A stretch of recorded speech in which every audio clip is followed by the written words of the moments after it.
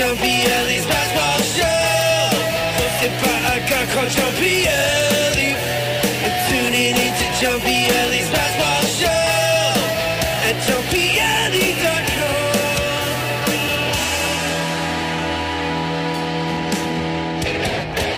Oh, yeah. Welcome back. This is the Pass Ball Show, MTR Radio Network. John Pielli, Hour 2 of the radio program.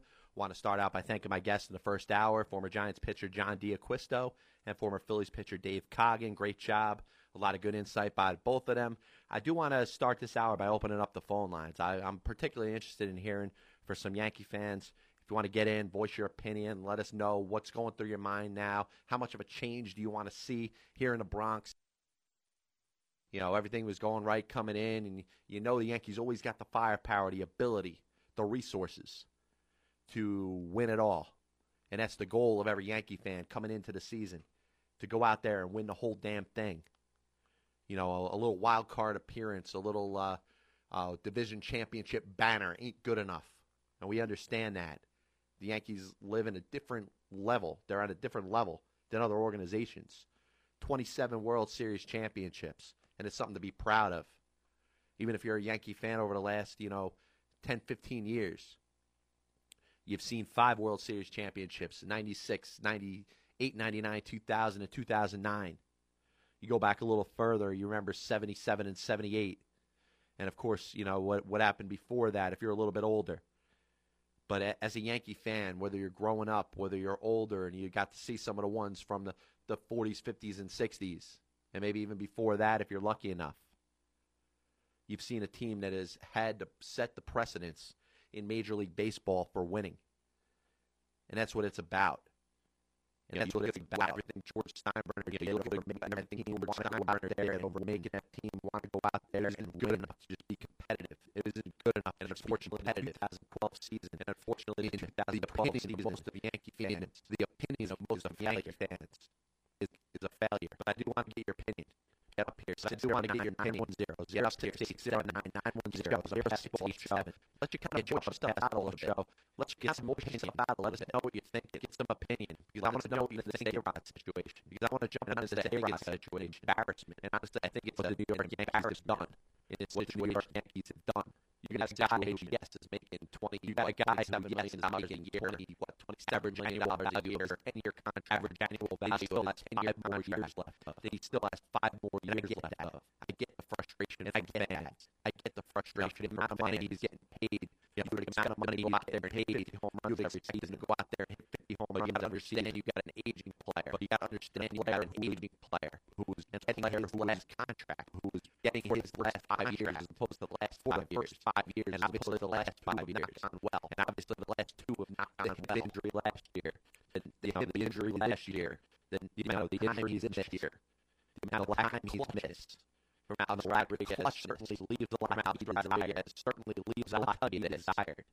What the New York Yankees have done, what the New York Yankees sitting A-Rod, first in game sitting A-Rod of the Division Series 5 Memorials, of the Division Series against the Baltimore Orioles. And you're pinch hitting for him, that's fine. And the managerial decision, you want to get some managerial decision, give you the best chance the guy up that you think is going to give you obviously a chance to hit Raul Ibanez, and obviously a home run Raul Ibanez hitting extra, and hitting a walk-off Jim John a couple innings later, hitting a walk-off home run a couple innings later. Joe Girardi had a hand of gold there. Joe Girardi had a hand of gold there. As this thing is transpired, as this thing is transpired, it has gone insane. And I'm sure mainstream media is the New York media. It's been on every show. New York media. Every baseball talk show is talking about. Every baseball talk show is talking about Yankees and the Alex Rodriguez situation. Yankees and the Alex Rodriguez situation. You can bench him, but I'll tell you, just like Nick Swisher was benched, just like Curtis Granderson was benched, just like Curtis Granderson was. But I tell you, it is an embarrassment. I tell you, what the New York Yankees is an embarrassment. The New York Yankees organization decided to do what Alex Rodriguez did. You sit him in Game 3. You sit him in Game 3. You could almost win people over. And you could almost win people over. It's that last little jolt. Maybe it's that last little bit of fire. That last little bit of fire to get your star player to perform at a high level. Star player to perform at a high level. Once it was announced that Alex Rodriguez was not in the starting lineup for Game 4 of the League Championship Series, that's when you're going to a different level. And I'm sorry, anybody that wants to justify it is just a bitter fan right now. They're a bitter fan that wants somebody to be a scapegoat for everything that's going on in your organization. And honestly, I can't deal with that. To me, that's sour grapes by people that are just bitter. Because you go into a postseason with your best players, and you go out there with the thought that you're going to get the best from your best players. And you can't do it if you're sitting on a freaking bench. And whether Alex Rodriguez would have made a difference in this series or not, you'll never know. And most fans will say, oh, well, you know what? He's struggled for most of the season. He hasn't really been the A-Rod of, 2000 to 2003, yada, yada, yada. But that's a lot of baloney because you're not going to see anything. You cannot put this postseason on A-Rod now. And honestly, the people that are to blame more than anything right now is the Yankee ownership and the Yankee front office and everybody that put that decision together to make Alex Rodriguez a scapegoat for the entire postseason. Because that's what they want you to believe right now. As the Yankees close out their 2012 season, and listen, I don't like to say anything's over, but down 6-0 to a point where you haven't gotten a hit, which I haven't checked to see if the Yankees got a hit yet. And no, they still don't have a hit. 2 outs in the 5th inning. Or I'm sorry, actually, they went through the 5th inning. So all the way through the 5th inning, no hits against Max Scherzer. And obviously, I don't think that there's going to be anything to be excited about, anything to take out of this game. But I'll tell you this postseason went from being just a disappointment to outright ugly. And yes, you want to talk about the lack of hitting up and down in the New York Yankee order. I think that's fair. I think that's something that could be talked about, that should be spoken about. But anyone that wants to go out there and put the entire blame for 3 of the final 5 games of the team's postseason is an absolute embarrassment. And we were talking at the beginning of this postseason, and it's so amazing to see where things go in a couple weeks. We were talking about how are you going to explain to Alex Rodriguez that he wasn't going to be the number 3 hitter in the lineup? You were talking about that before. On mainstream media, all talk shows, we're talking about, should you move A-Rod out of the 3 spot? Should you move him down in the order? And the consensus was, yeah, they probably should. They probably should move him down in the order. But what they've done is they've gone the extreme. Hal Steinbrenner, Randy Levine, Brian Cashman, Joe Girardi, anybody is going to get on the microphone and try to sell anybody that this postseason was Alex Rodriguez's fault. I just hope they don't waste those words. That'd be the stupidest thing that anybody's going to ever hear. You want to get into the whole, is A-Rod, good for the Yankees in the future? Do the Yankees have to trade him now?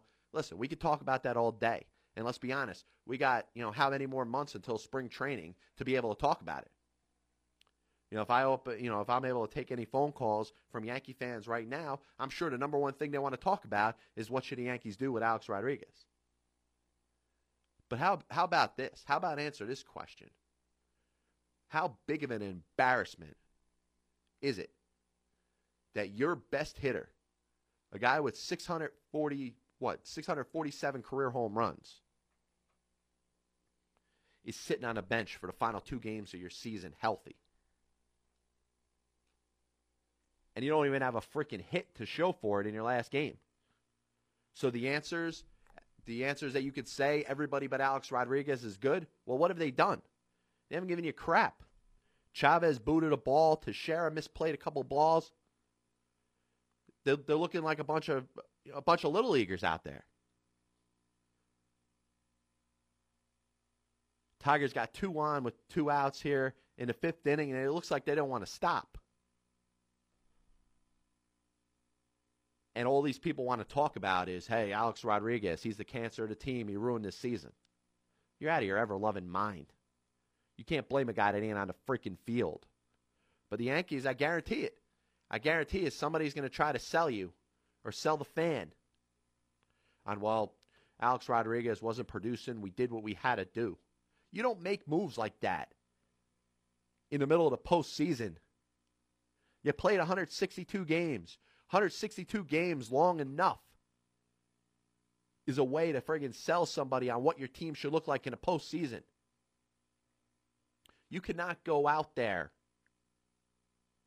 and try to sell that there's got to be serious lineup changes in the middle of a postseason. And you're going to tell me that your number 3 hitter, struggling or not, having a bad year or not, having a bad 2 years or not, is better off on the bench than in your lineup when you're playing an elimination game. And I'll tell you, you look at what the Yankees look like offensively, and Max Scherzer deserves some credit, as he'll take a no-hitter into the 6th inning. But the Yankee players and the response from the Yankees have shown you what you have to hear. That I guarantee it, that you interview some of these players, you interview enough of these guys that are in the lineup, and you're going to get a soundbite. You're going to get somebody that's going to go out there and tell you that they didn't agree with Alex Rodriguez sitting on the bench. And guess what? It's not going to be a surprise. It's not going to be a surprise at all. But I tell you, this season, which could have just gone into the sunset, let's be honest with you. The New York Yankees 2012 season could have just gone like some of the other seasons have gone. An unfortunate season, you just couldn't get the big prize. You made it to the ALCS. I know it's not good enough for you Yankee fans, but you could have gone out of here with some dignity.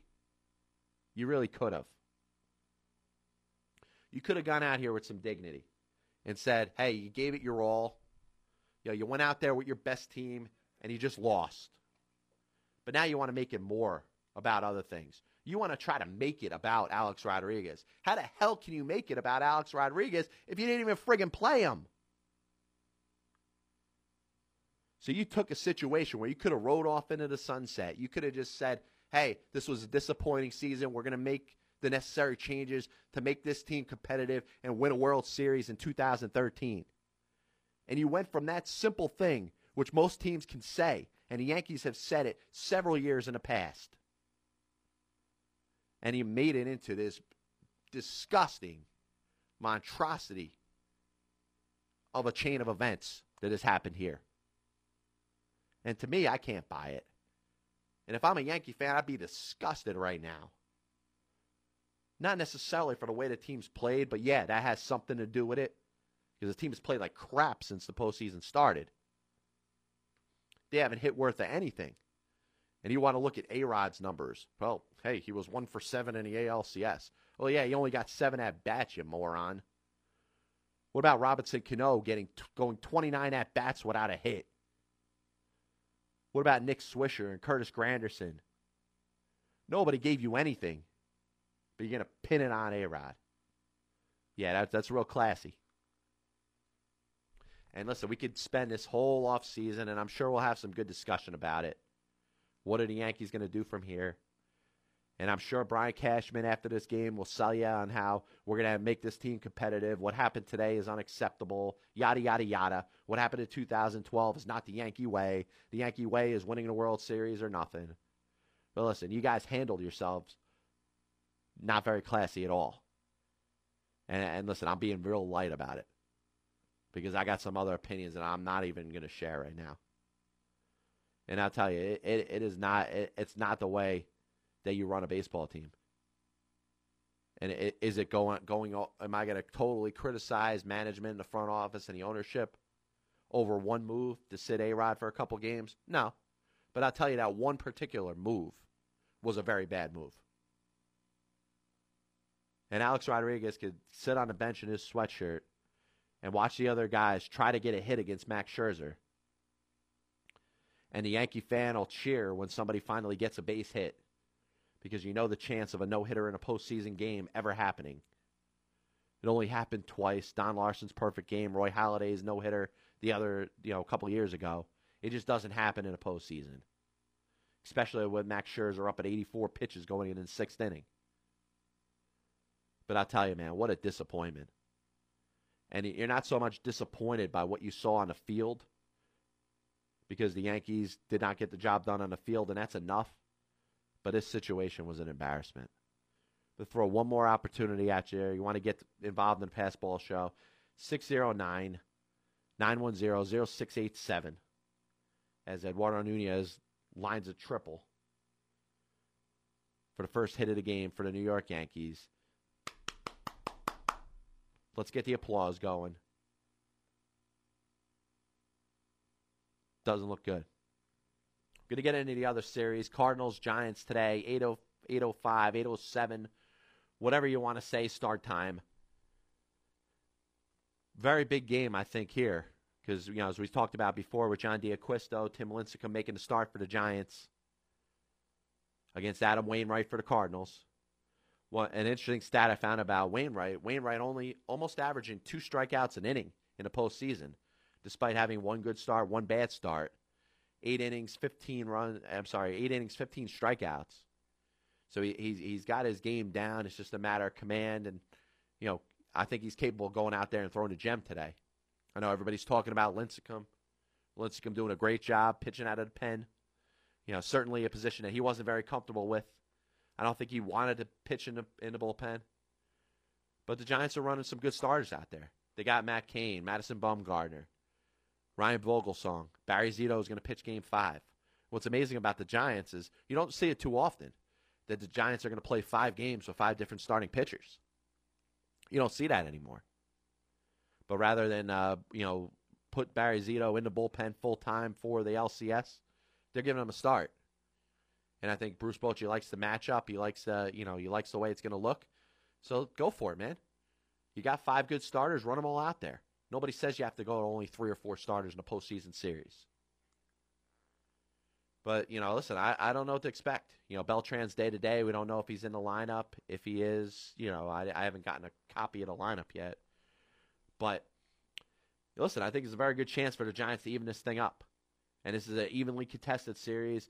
Like we mentioned before, John D'Acquisto and I, there's no question that we could see either one of these teams representing the National League in the World Series this year. But that being said, I think this is going to be a big game. Certainly for the Cardinals, if they could get the 3rd win, be up 3-1 with Game 5 at home. I think you got to like the Cardinals. But the Giants can go out there and listen. These games are going to be close. I don't see any 10-9 games here. This is a matchup of 2 very good pitching staffs. The Cardinals, who have a very good starting rotation and nobody's really heard about.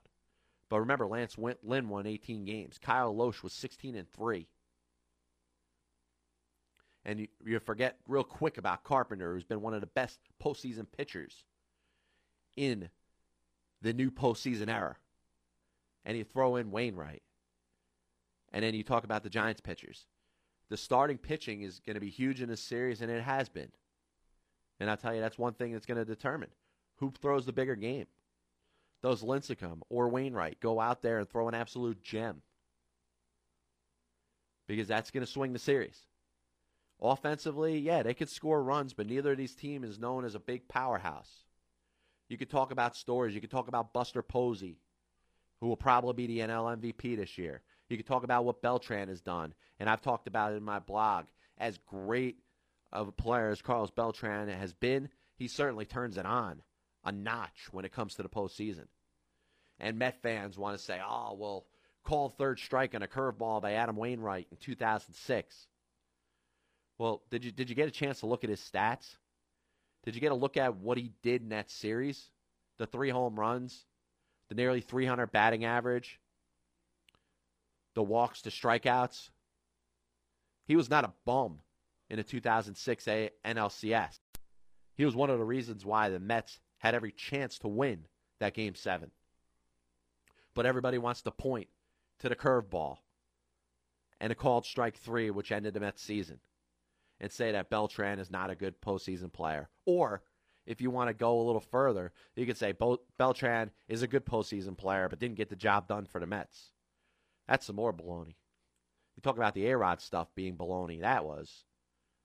Because Carlos Beltran's numbers in the postseason, including his time with the New York Mets, and I understand it only involves the 2006 postseason, were a little more than decent. They were good. And everybody points to the curveball. And why not? If you're a Met fan, you need something to bitch about, right? You want to hold it against every player that plays for your organization because the Mets don't have any World Series championships in the last 26 years. Why not make everybody be a bum? Tell me that Carlos Beltran ain't good. Not only that, but the guy had a good career with the New York Mets and was mistreated by the fans. And you look at the history of the New York Mets organization, and you talk about David Wright, whether or not he's going to get a contract extension this year as he goes into his option year, the final year of his contract. Is he going to be an all-time Met? Is he going to be the guy that's going to play his whole career with one team? And you look at the guys that tried it, the Crane Pools of the world, who was an everyday player for part of his career with the Mets. Or you look at the guys that tried, like a Strawberry. The guys that came over, like Keith Hernandez or Mike Piazza, that had good stretches of their career with the New York Mets. And all everybody wants to do is just get on the players that didn't win the ring. And sometimes you need a little more support than that. And that's why I've gotten on New York fans, whether you're a fan of the Yankees, fan of the Mets. I don't like it. I don't like the support you give your teams. Because you could go to a place like St. Louis, and on any given day, good, bad, winning team or losing team, those fans go out there and support their guys. And while we could get into, hey, should you boo your own players? Listen, I think there is booing for your own players. To me, that's acceptable sometimes. But if you look at the support that a fan base like the St. Louis Cardinals give to their players, maybe New Yorkers can learn something from it. Maybe you can, just a little bit. Because as a fan, you really should support your freaking team. I'm going to take a quick break. Hopefully, we'll be joined a little bit by former Orioles pitcher Greg Olson. A little bit more after this. Bases Empty Vlog. Go ahead, laugh all you want, but the fact of the matter is, this is the setting for the greatest story ever told. Okay? Bases Empty Vlog. Bases Empty Vlog. Bases Empty Vlog. Bases Empty Vlog. Bases Empty Vlog. Which doesn't include last night's game.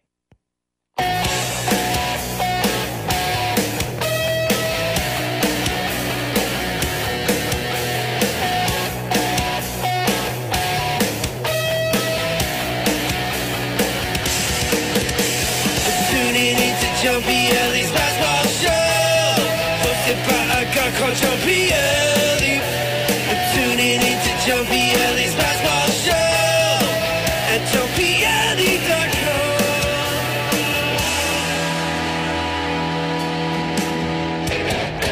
Oh, yeah, welcome back. This is the Pass Ball Show. I'm John Pielli. This is the MTR Radio Network. We're going to finish up. We got another half hour, which is up until 7 o'clock. We got MTR's new programming schedule on Thursdays. You'll see MTR Sports Report, It's Your Money, followed by, I believe, Philly Baseball Beat, all coming your way tonight from 7 to 10 p.m. Another thing that, listen, we haven't talked too much about, and I'm sure a lot of people have hit up on it, but the Washington Nationals postseason finish the other day on Friday, which happened to be my birthday. I remember being out there, watching the game unfold, and listen, the Nationals had every reason to feel like they were going to win that game. They came up with a 2-run lead going into the ninth, and Drew Storen, who was not their closer for the majority of the season, and that being said, it wasn't necessarily all his fault. He was hurt. Ends up blowing the lead. Cardinals come back. They win. Obviously, the Cardinals are in the NLCS, and the Washington Nationals aren't. So my question is, how much of the Washington Nationals 2012 season, coming to an end as short as it did, is general manager Mike Rizzo's fault? And to me, I got to blame it all on him. His handling of the Steven Strasburg situation and his inning limit and the way he started him in the season and shut him down in September and left him off the postseason roster was an embarrassment. And it's an embarrassment to every team that goes out there and wants to win. It's an embarrassment to every team like the Baltimore Orioles or the Oakland Athletics or to some extent the Pittsburgh Pirates or the Chicago White Sox. Teams that weren't expected to go very far. And everything that they put into giving everything they got to compete in the season. And the Washington Nationals and Mike Rizzo just told you, we don't care about that. That it's all about our little plan. And one thing I'm going to get into with Strasburg that I don't think a lot of people have talked about is the fact that the guy just had a Tommy John surgery. And to me, that's the absolute worst-case scenario for a pitcher. That's what you have innings limits for. That's why pitchers are held back and are only throwing 100 pitches a game, or even less in some cases. That's why pitchers are not pitching any more than 150 to 170 innings in their first couple seasons, to avoid having Tommy John surgery. And what ended up happening? The worst case scenario already happened. Steven Strasburg had the operation. He already had the Tommy John surgery. And you're going to still baby him when he comes back. Not only that, but in a freaking pennant race. What is the sole reason that your team goes out there and plays for? It's the opportunity to get to the postseason, to win a pennant, and hopefully win a World Series championship. So how could you sell that cutting your best pitcher off after 159 innings in a season where your team's winning the division and coming out there with the number one seed in the National League? How do you sell that as trying to compete?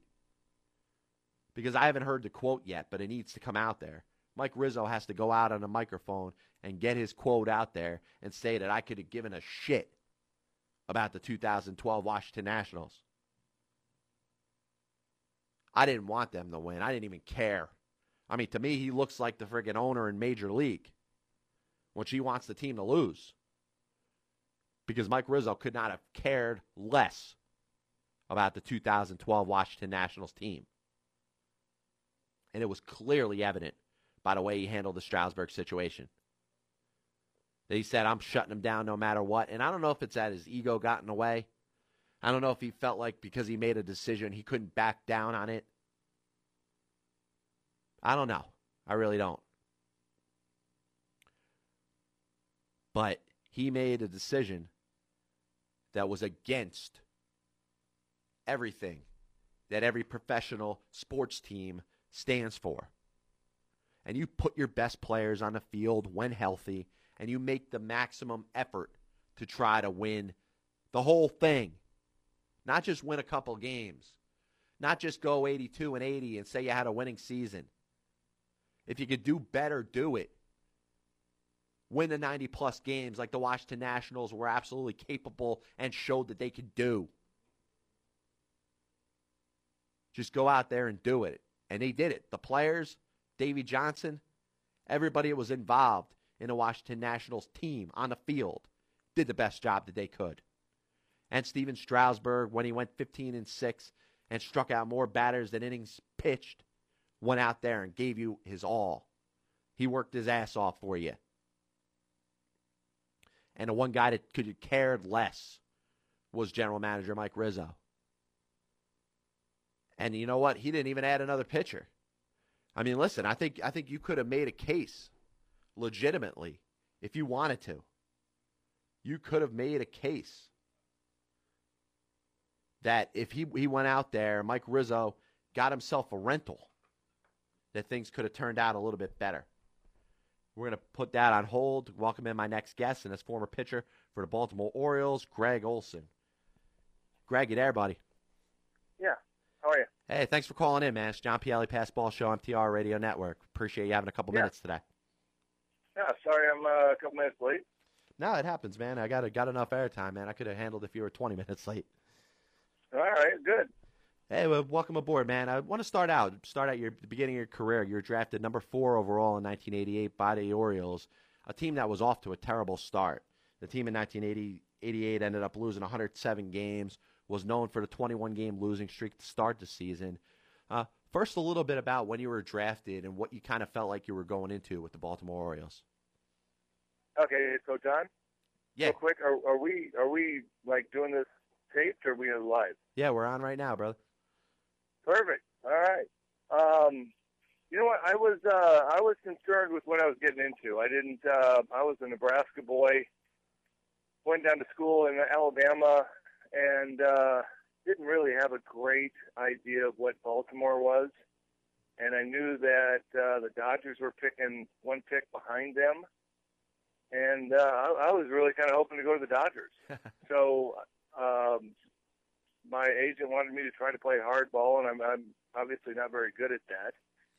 And kind of went with it for a little bit, but Baltimore was stuck on me, and they drafted me. I went down there, threw a couple times in the minor leagues, went and threw against their AAA team for the big league team when they did their off-day promotion, in Rochester. And I didn't know what I was walking into. I really didn't. I didn't know anything about Baltimore. Like I said, I was a Midwest guy, so I knew that they were scuffling. I was hoping to get called up in August. I had a deal in my contract that I'd get called up September 1st. And so I got called up first, and I think we ended the season at 54 and 107.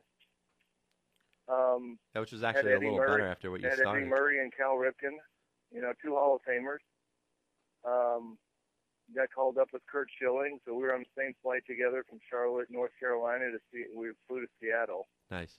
And my first game was kind of comical because we had an off day, so we flew in on an off day on September 1st, and September 2nd was my first big league game. And I'm sitting in the bullpen with everybody and Curt Schilling, and eighth inning rolls around, and they tell me to get loose. And I'm like, well, surely they're not going to pitch me on the first day that I'm in the big leagues. So it's probably just a little bullpen, whatever. I don't know why they're doing it now. I don't know any better. So I'm like, okay. Warm up, throw a bullpen. Next thing I know, you're in the game. And I go walk into the game going, what am I doing here? It was tunnel vision. I'm facing Steve Balboni going, that's Steve Balboni. Why me? It was a great story, and ended up getting out of the inning and got a win the next inning. We scored 3 runs in the top of the ninth, and I got the win. Not a bad debut at all, huh? No, not a bad debut, but it was really funny because I was warming up going, I'm just throwing a bullpen. The bullpen coach wants to see me warm up, I guess. I don't, I have no idea why I'm warming up because the score is too close, and I'm 21 years old, and I just got here. It's kind of like the rookie of the year part where it's like, hey, Rowan Gardner, you're in the game. It just kind of looks like, I guess, all right, I'm in the game. I just kind of went, wait, you want me to go in the game? I figured you'd give me a week of just kind of sitting around here and getting a feel for it all, and it's like, okay. Yeah, talk about getting thrown to the wolves, man. Oh, it was, it was probably a good thing because I think I would have been a nervous wreck if you said you're warming up to go in the game. And it kind of just took those nerves right away. Yeah.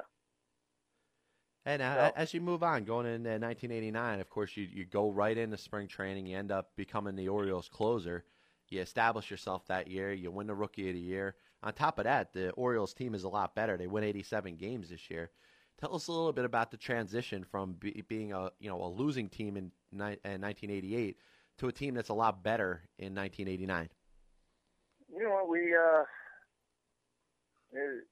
carefully saying we traded out some guys that might have been towards the end of their careers and brought in Steve Finley, Craig Worthington, Bob Milacki, myself, Brady Anderson. We brought in a lot of guys that had tasted the big leagues for a little bit, that were, ended up having really good careers. Pete Harnish, that ended up having good big league careers. And we brought all those guys up in 89, and nobody told me or nobody told any of us that we weren't supposed to be good. And so we went out there and we just played every day and played hard and didn't really beat ourselves. We didn't have great pitching. We didn't have great, we had great defense. Didn't have a great offensive team, but we went out every day and we played hard and gave ourselves a chance to win, and we won some games. And that was kind of the comical thing was, we got to September 1st and somebody's like, you guys realize you're not supposed to be here. And I was like, well, who says that? You know, who says that we're not supposed to be here? Why aren't we supposed to be here? Who says that I'm not supposed to be doing what I'm supposed to be doing? I don't know. You know, this is my first year in the big leagues. You know, who says this isn't my normal? Yeah, absolutely. You know, who says this isn't Steve Finley's normal? And so that was it. And we brought a bunch of young guys up. Nobody knew what normal was. Nobody knew what our average was. And everybody went out and pitched well. Milwaukee probably won 15 games. Jeff Ballard won 18. You know, I saved 27 games and had a 1-something ERA. And, you know, we didn't know that wasn't the normal way you're supposed to go about a big league season. And we played hard and had a chance in the last 3 games of the season. Game 160, I screwed up. And that cost us a chance to win the AL East. It happens, man. Hey, listen, now, what did you think about the influence that manager Frank Robinson had on you? Obviously, Frank is, you know, a Hall of Fame player. He was always known as a hard-nosed guy. He seems to have that impact on his players as a manager. Tell us a little bit about playing for Frank Robinson. You know, I love playing for Frank. He treated me great. He gave me a chance. He gave me the ball. Never said anything. Never was hard on me. You know, there were some guys that didn't like him because he was, you know, difficult and he expected more. He expected a lot out of you. And based on his career and what he did, you know, he had reasons to expect that. And I went out there, and like I said, I had a really good 2+ years under Frank because, you know what, he gave me the ball, and I did what I was supposed to do, or what I felt like I was supposed to do. So I loved him. He let me walk in the office and ask him questions that only a 21-year-old kid who didn't know better would ask. And I just thank him for the opportunity. Every time I see him, I'm just, you know, thanks, Frank. I can't tell you how much I appreciate you throwing a 20-run. You know, they've done it a little bit more recently, where kids come out of college and they have great stuff and they give them a chance. But at that point, no, you had to work your way through the minor leagues, and there wasn't a 21-year-old kid that was, you know, 5 months out of college that was going to get a chance to close a game ever. And he gave me that chance. So that was Frank. You know, he was, like I said, I don't know how many times I probably walked in the office and go, why didn't you put me in? And I look back at that, and I got the chance to play till I was 34. And I don't think when I was 34 years old I would have done that. But he never yelled at me, never scolded me, never slammed the door, never, you know, he just said, this is why. Yeah, absolutely, man. Now, I think a lot of other people, you know, share those same opinions of Frank, who I think is a very underrated manager, you know, in his time from his days that he took over for Cleveland. And once again, this is John Pielli. I'm here with former Orioles pitcher Greg Olson. You can follow Greg on Twitter at GregOlson30. Now, as you enjoy a little bit of success from 1989 to 1993, as you're a premium closer, you're up there, you're getting near 30 saves every given year. Did this come as a surprise to you? Did you envision yourself being as dominant of a closer for a long period of time like you did? Yeah. I was blessed. God gave me a great ability to throw a breaking ball and throw a good fastball. And he also gave me the ability to, when it came time to make a pitch, it came time to, you know, this is the moment of the game, I was better. And I can't explain it.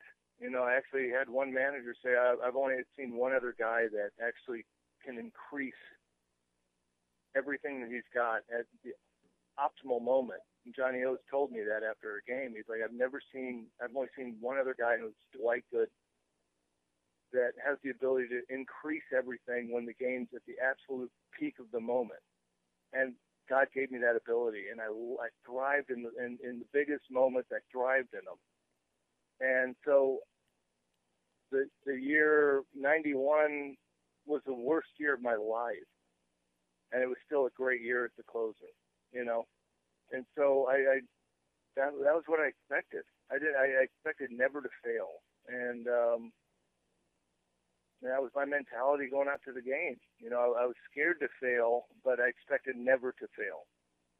So everything that I did those first 5-6 years, that was what I was supposed to do. That was what I was born to do. And you know, it sounds, man, all the listeners are going to be going, what an egotistical, you know, blah, blah, blah. But yeah, listen, confidence is a good thing, man. No, that was what I grew up doing. I grew up in Nebraska. I never lost a game in high school. I wasn't supposed to fail. And I didn't allow myself to, you know, accept failure. Failure was such an abomination that, you know, that was what I was supposed to do. That was what I was born to do. You know, and it was kind of nice. I got to, I know I'm wearing out your time, but I got to St. Louis a couple of years after I blew my elbow out, and Dennis Eckersley was the closer. And we sat down and talked, and I just wanted, I'd never been around closers. You know, I came up in Baltimore, and there wasn't another closer. And I got thrown into the mix, and then I was the guy, and all of a sudden, you know, I get that title. And so I had never actually sat down and talked to another closer, and then we were talking to Dennis Eckersley, and I was like, so what, you know, when you go out there, what are you afraid of? What, you know, when you go out there, what are you worried about? And he goes, I can't tell you how much I fear failure. You know, I can't fail. Failure is such an awful thing. You know, when you screw up a game, it's such an awful feeling that, you know, it wrecks my week. You know, if I screw up a game that week and I can get the next 3 saves and be everything's great, but that failure that I had on Monday where I screwed up the game is still sitting with me. And I could probably remember every one of the games I failed. And that was the way I was. I couldn't, it was kind of a miserable existence, to be honest with you. Yeah, if I screwed up a game and I came home, man, you didn't want to be near me. Listen, I wouldn't blame you. You know, as you move on, I think it was the 1993 season. If I'm not mistaken, I think you came across an injury. Yeah, I blew my medial collateral ligament out. And that, you know, unfortunately led to, you know, an unfortunate string of events where it took you a little while to kind of get back to where you needed to be. Tell us a little bit about going through that. You know, unfortunately, when you found out about the injury and the rehab and everything, and get yourself back to the majors. Of course, after the injury was your last game that you pitched for the Orioles. You came back with the Braves in 1994, and then a couple other teams after that. But tell us a little bit about the rehab and the recovery, and getting yourself back on a big league mound. You know, I really never left the big league. I got, you know, I had a 1.6 ERA in '93, and I blew my elbow out, and I pitched in 1 game after that. And I was lucky enough, Davey Lopes was our first base coach, and I had blown my elbow out, you know, and it was obvious. Frank Jobe said I needed surgery, and this is, you know, the Tommy John Frank Jobe of fame. And said, you know, I needed the Tommy John surgery and needed it right now. And for some reason it was just sitting with me going, you know what, I can pitch through this. I can figure it out. And so I said, you know what, this is going to take me a year. If I have the surgery right now, it's going to take me a year. So I'm going to miss most of '94. I'm going to miss the rest of '93. And so what difference does it make when I have the surgery? So I went back to Baltimore, started rehabbing on my own, lifting, and trying to do some things to strengthen the area. And Davey Lopes, our first base coach, said, you know, Nolan Ryan had the same thing in 1987, and he pitched through it. And so, amazingly, Nolan Ryan is in town that week, and we're playing Texas, and I walked over and said, Nolan, you know, tell me what you did in 1987 to heal your elbow up. And we spent probably an hour before batting practice talking about it, and he was pitching that night, so he's like, listen, I kind of got to get myself ready. But here's my home phone number. Give me a call, and let's figure this thing out. And I was like, I'm still, I'm 25 years old, and I'm looking at him going, Nolan Ryan just gave me his home phone number. Wow, that's insane. I'm like, wow, I made it. And I called him up. I was on the DL. I called him up during one of the games or something. He had to leave that game. Called him up and talked to me for another hour. This is what I did. This is how I did it. I came back the next year. Everything was fine. And I pretty much tried to follow his routine. And our training staff wasn't really on board. The management wasn't really on board. And I worked my butt off and started throwing. I threw in a game a month and a half after I tore the ligament.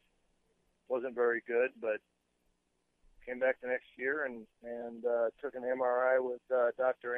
Andrews and had him look at it in Birmingham. And he said, I got to be honest with you, Ole, there's nothing here. This thing's healed out. You're clean. Wow. And by that point, I had screwed up my mechanics trying to pitch hurt. And it took me a year to fix my mechanic. Yeah, so it was an amazing story. Yeah. No, it really is, man. And actually leads me into my next question. What's your opinion about, the Tommy John surgery and everything that pitchers seem to be leaning towards in similar situations to what you went through? Do you think that pitchers may be better off, just doing the regular rehab as opposed to having the operations like they do on a regular basis now? You know what? The time frame, in any surgical procedure now based on, 2012 to 1993, we're going to be a lot better. And I wouldn't tell anybody to do what I did. It worked, but like I said, I screwed up my mechanics so bad trying to pitch through it. And it was a 50-50 proposition in 1993. I might never pitch again.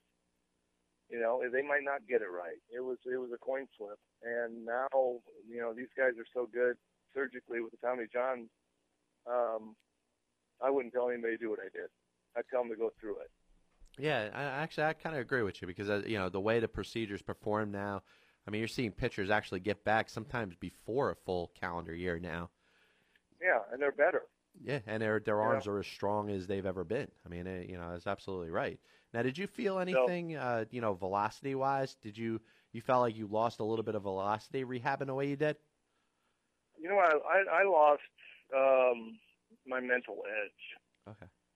I went from, never have been hurt, and I felt like I was invincible. It sounds egotistical again, and I'm just being brutally honest, but I went from being invincible to now I'm hurt and nothing's right. And that was where I lost. I lost I'm going to throw this 100%. I'm going to throw this as hard as I want to throw it. And after that, it was like, you know what? I'm not that comfortable throwing as hard as I want to throw. I'm not that comfortable throwing this curveball as hard as I can possibly throw it. And before I got hurt, that was what made me was I'm going to throw this curveball as hard as anybody's ever thrown a curveball. And that's what I did. And that was what I lost.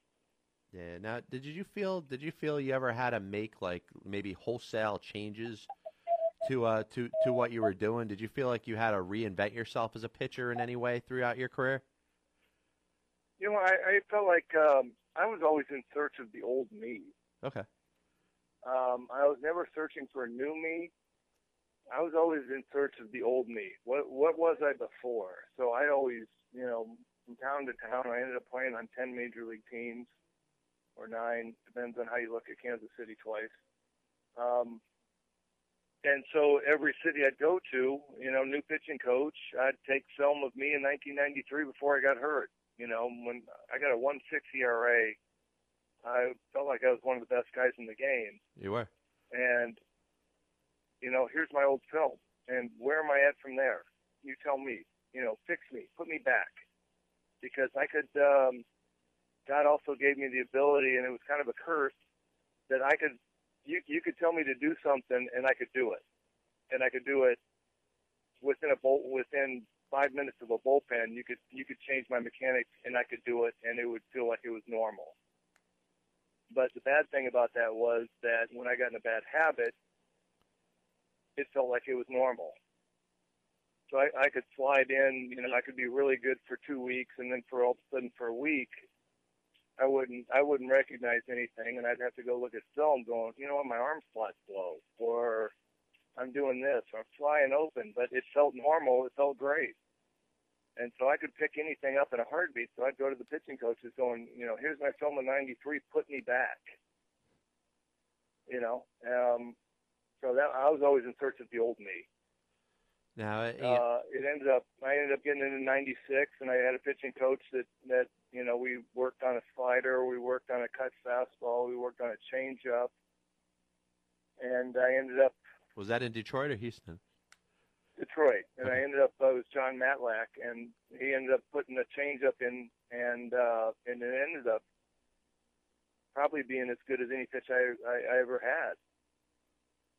So for the last 5 years of my career, I would throw ball one on purpose just so I could throw a changeup middle of the plate, bottom down, and get a ground ball to second base or shortstop guaranteed. So, it worked out great, and that was what kept me alive. Was that if I hadn't picked up a changeup, I wouldn't have pitched as long as I did. Yeah, so that in a way is kind of a little bit of a rebirth of you. It's John Pielli, once again, I'm here with former All-Star pitcher Greg Olson. Now, tell us a little bit about your 1998 season, because you're with the Arizona Diamondbacks. You go out there, you become the closer again. You get yourself 30 saves. Tell us a little bit about the difference, really, other than the changeup, between pitching in 1998 and then closing like you were with the Orioles at the beginning part of your career. It was the difference of in 1993 or 1989, whatever. I knew that I could get. If I got one strike on you, I was going to strike you out, and I was going to throw a bunch of breaking balls, and you were done. In 1998, I couldn't rely on the breaking ball to get everybody out, and so I more relied on the fact that you knew that I had a great breaking ball, and you were looking for it, and I would lock you up with a fastball. 0-2 fastballs, I probably struck out 20% of the people that I faced. I just throw an 0-2 fastball middle half away on the plate, and every hitter's looking for a breaking ball because I'm famous for a breaking ball. They're thinking I'm going to get him out with that, and I just throw a fastball, middle half away and maybe vapor locked.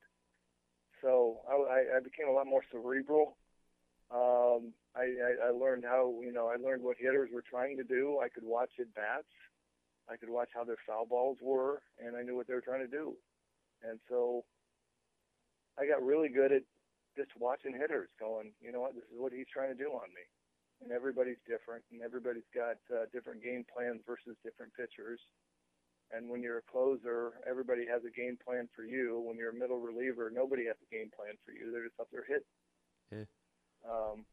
And so I was just going, what? Okay, I know what you're trying to do, based on the last at bat I faced you last night, and a couple of the foul balls you've had today. I know what you're trying to do, and I counteracted it, and that was how I pitched effectively. Yeah, that's awesome, man. And I'll tell you one thing, man. There's nothing wrong, and honestly, you shouldn't be ashamed in any way of having the confidence that you had, because I guarantee that confidence and that almost like ego kind of thing that you were talking about, I guarantee led you to every bit of success you had in your career, Greg. I know that, but when you're sitting here talking on a radio show and you're trying to explain mentality and you're saying, I was invincible, and you're walking out on the mound and you have to have this complete and absolute arrogance to walk out the mound in the ninth inning in a one-run lead and run through the middle of the lineup, and you got Alex Rodriguez, Derek Jeter, Robinson Cano, just because I just got done watching the Yankees game, and you got these three guys coming up, and you got to have an absolute arrogance to go, I'm going to get all three of these guys out, and hopefully I embarrass at least one of them. And that's what I'm thinking. I'm going, I'm going to strike you out. How am I, and so from pitch one, and I had a pitching coach tell me, you can't do that. I'm like, why? from pitch one, I'm going, how am I going to strike this guy out? It's not how I'm going to get you out. It's not first pitch, how I'm going to get you out. It's first pitch, how am I going to strike you out? And that was what I thought. And nobody, you had people tell me that that's wrong, you can't do that. And I was like, well, that's the way I work. I'm going to strike you out. No, absolutely, man. Now, listen, Greg, I want to thank you a lot for having some time today, man. Hopefully I could get you on the program sometime in the near future. That'd be great. I appreciate it. Hey, all your listeners, if you can, if you got just a second for me to do a self-push, I wrote a book called We Got to Play Baseball, and it's 60 major leaguers telling their favorite baseball stories. It's a great book. Absolutely had a blast interviewing George Brett and Jim Abbott, and, like I said, there's probably 45 major leaguers that told their favorite stories, and it's called We Got to Play Baseball. It's on Amazon. If you get a chance, you'll absolutely love it. You'll have a blast reading it. No, fair enough, and that gives you another reason to come on the program, and we can talk about the book next time. Yeah, I'll send you one, and you can go through it, and then we can talk about it. Oh, absolutely, man. That'd be awesome. Thanks a lot, Greg. Appreciate having you on, Thanks, buddy. Don. No worries. I appreciate it. Anytime, man. And that was Greg Olson. Great show today. I want to thank John D'Acquisto, Dave Coggin, Greg Olson, and obviously everything that we had a chance to talk about today. Pass Ball Show. Be back with you next week where Boy Meets Machine will be in there. Let's get out of here, man.